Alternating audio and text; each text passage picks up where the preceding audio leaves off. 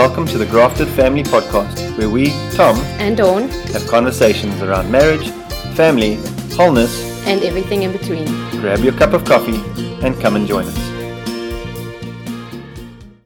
And we're back. We were supposed to have a conversation last week, but we were moving, so we decided not to. Yes, it's a little bit stressful. It was a little bit stressful. How are you doing, love? Climbing out of the stressful situation slowly. The pit. The pit. How's the pit looking? The pit of stress. I'm good. In today's conversation, we're going to be talking about parenting in stressful times. Since we've just come through one, I'm not talking about lockdown either, or the pandemic. The pandemic. For us, our stressful time right now has been moving houses, packing up houses with 4 kids, well, one house anyway. I love moving. It's been real. It's awesome. I think we should move every year. Please no. No, we should move every year. It's just we don't do the packing and we don't do the clearing out. You actually get somebody else to do that for you. Yeah, that still wouldn't be fun. If you went on holiday while they did it? Yeah, I'd be on board with that. For free. I can do. Let's do that. That I can do. Okay, anybody wants to do that for us? We're open. Stressful times, getting back to that. So we've been moving.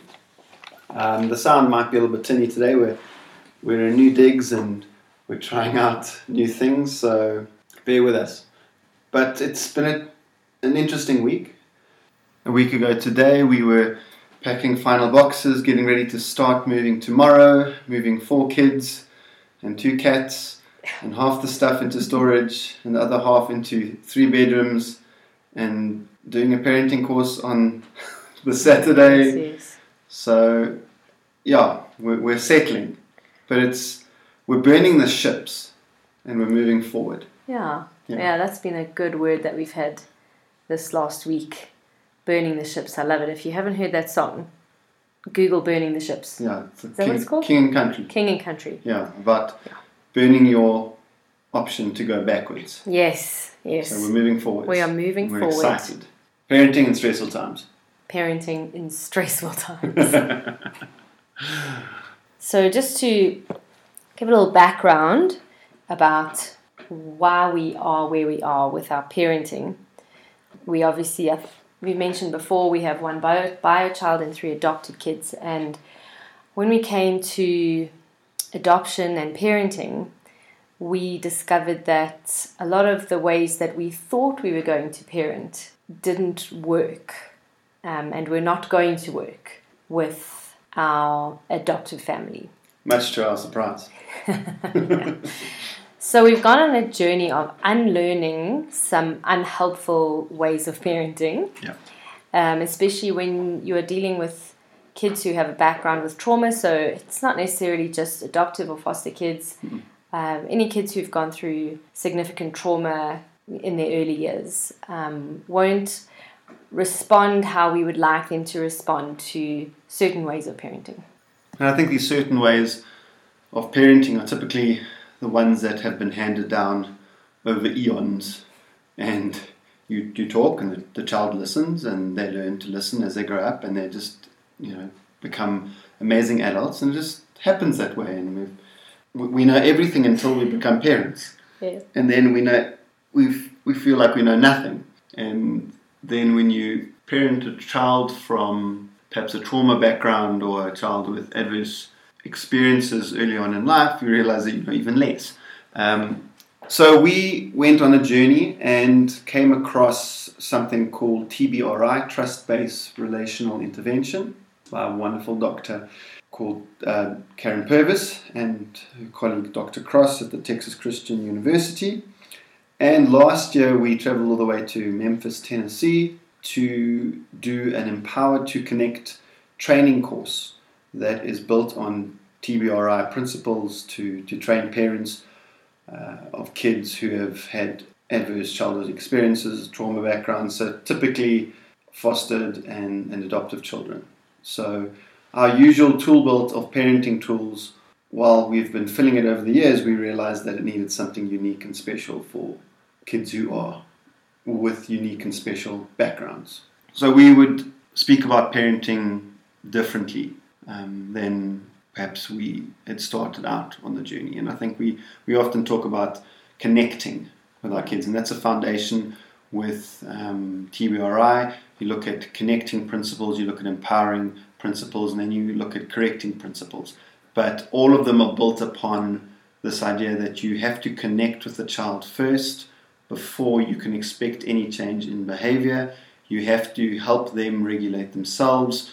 You cannot regulate a dysregulated child when you yourself are dysregulated. So there's a lot of steps in the process, but the main bedrock for me behind it is connection. Connect to this child, understand the behavior, understand the why behind the behavior, and oftentimes that doesn't look like traditional parenting. Yeah. So that's a little bit of background about where we are in parenting, and obviously going through a stressful time, that's difficult anyway. Yeah. And then you ask yourself, how does a child who's perhaps experienced more trauma in the early years, how do they process stressful times? Yeah. And it does require a different approach, and your expectations have to be perhaps pulled down. We want to set our kids up to succeed. Yeah, absolutely. And I think when it comes to stressful situations, we'll find that our biological kids, or kids who are born to us naturally, who haven't gone through trauma, they have a high tolerance for stress. They cope generally, I'm generalizing here, but they do cope generally well in stressful situations. And our kids who've been through trauma have a very low tolerance for stress. They have a low tolerance for change. They have a low tolerance for anything in the environment that is not the way they are used to it being. Yeah.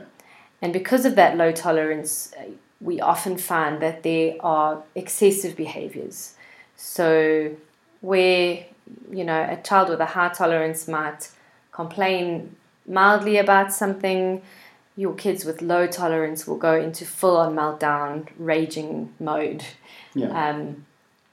Obviously, it's generalizing. It's not always, but it's understanding stress responses and how kids who have had a lot more time and calm and relationships building into them, a lot more structure, a lot more consistency, a lot more balance, their stress responses are not as sensitive to certain stresses in life than kids who have perhaps not had that safe environment early on in their sort of developmental journey. Mm-hmm. So, and a lot of those kids will obviously be kids who have gone through trauma that we can understand as trauma, but those kids who have gone through the foster system, or adoptive kids who haven't had, even if it's only the first 9 months, growing in their moms, they haven't had what bio kids typically would have: the cooing and the loving and the songs and the singing and the rubbing and perhaps less stressful times. So even if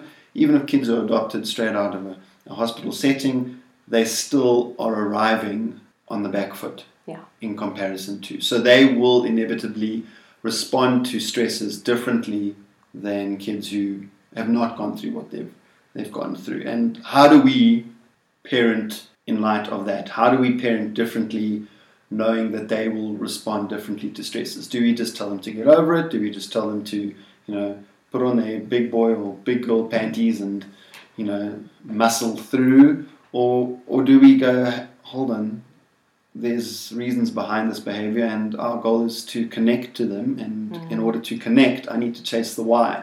Yeah. And to some people that might look like parenting that's a bit soft, or not taking the hard line, and you're too easygoing. But the reality is, my goal in parenting is not control, it's connection. Yeah. And that will result in a different approach, especially during stressful times. Yeah, so what are stressful times? Oh my word. What are stressful times? Every single day. No, I'm joking. Well, obviously for us it's moving. Yeah. Moving's stressful. I mean, if you think about it, just for anyone, you've spent a significant amount of time living in a certain place, you've built memories, it's safe, you're comfortable, you know where everything is. Now all of a sudden your whole world is turned upside down, things are in boxes, Nothing's where you want it to be, where you're going to go, what's it going to look like, how you're going to feel, what's the neighborhood, the neighbors are going to look like, all these other things. And that's just moving. Yeah. And that the visual stressor, I have to say, the visual stressor of moving is huge.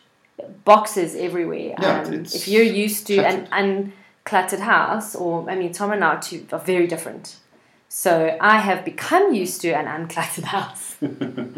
I don't mind clutter too much, but Tom can't function very well in the clutter. Now, be honest, I crawl into the fetal position and rock in the corner. I was trying to be nice, but actually, a lot of our kids don't deal well with visual stresses either. Yeah. Too much visual stimulation. So just the mere fact that our house is upside down, there are boxes everywhere, there's stuff everywhere. It's enough to send us off the deep end as adults, and we are supposed to be the ones that are able to cope with this. And that's us. That's not even talking about how we're responding to our kids after we've become stressed. They're seeing all these things, we're seeing all these things, and then they want to know where their spoon is that you happen to bury 2 meters below something else in a box that you've now tied up with titanium string and put in the vault. Oh my goodness. Okay, can I just say, isn't it amazing that we did not open any closed boxes? They will never be opened. Yeah, no, but what I'm saying is there was this real fear that something would be packed away that we could not do, or that one of the kids could not do without, and we would have to open a box and rummage through the box to find the precious toy or whatever it is. But thankfully that didn't happen. No. So moving is a stressful time, and we all go through that. Parents or siblings in hospital. Yeah. I think a lot of the times we kind of expect our kids just to, this is the way life is, and life is hard, and we just need to muscle through it, and it is difficult. And whilst there's truth in that, to expect, I always like the analogy when it comes to kids who have gone through adverse experiences and trauma, and that you're expecting a behavior from a child that perhaps they're not able to give you. And it's almost like you're expecting somebody to run around a field with one leg, just as much as somebody who's got 2 legs, and then you get cross with the person with 1 leg for not running around the field as well as the person with 2 legs. And that's kind of what trauma does, because it affects us internally, it affects our brain, it affects us cognitively, it affects parts of us that we cannot see. And because we can't see it, we expect it not to be there. And then our response to our kids is very much, imbalanced. And I think it's one of my probably the worst thing I can hear people say is, oh, but kids are so adaptable.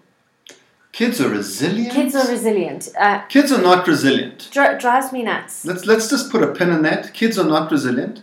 Kids are able to cope with certain things, but coping is not resilience. Resilience is the ability to bounce back from a stressful situation. If my child has to muscle through and cope with a difficult situation, that's not resilient.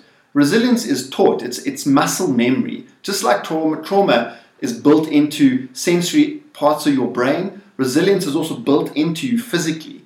It's not just something a child chooses to do. Yeah. Perhaps the child is too afraid not to look like they're not coping. Yeah. Perhaps they dare not show their weakness or the fact that they're afraid.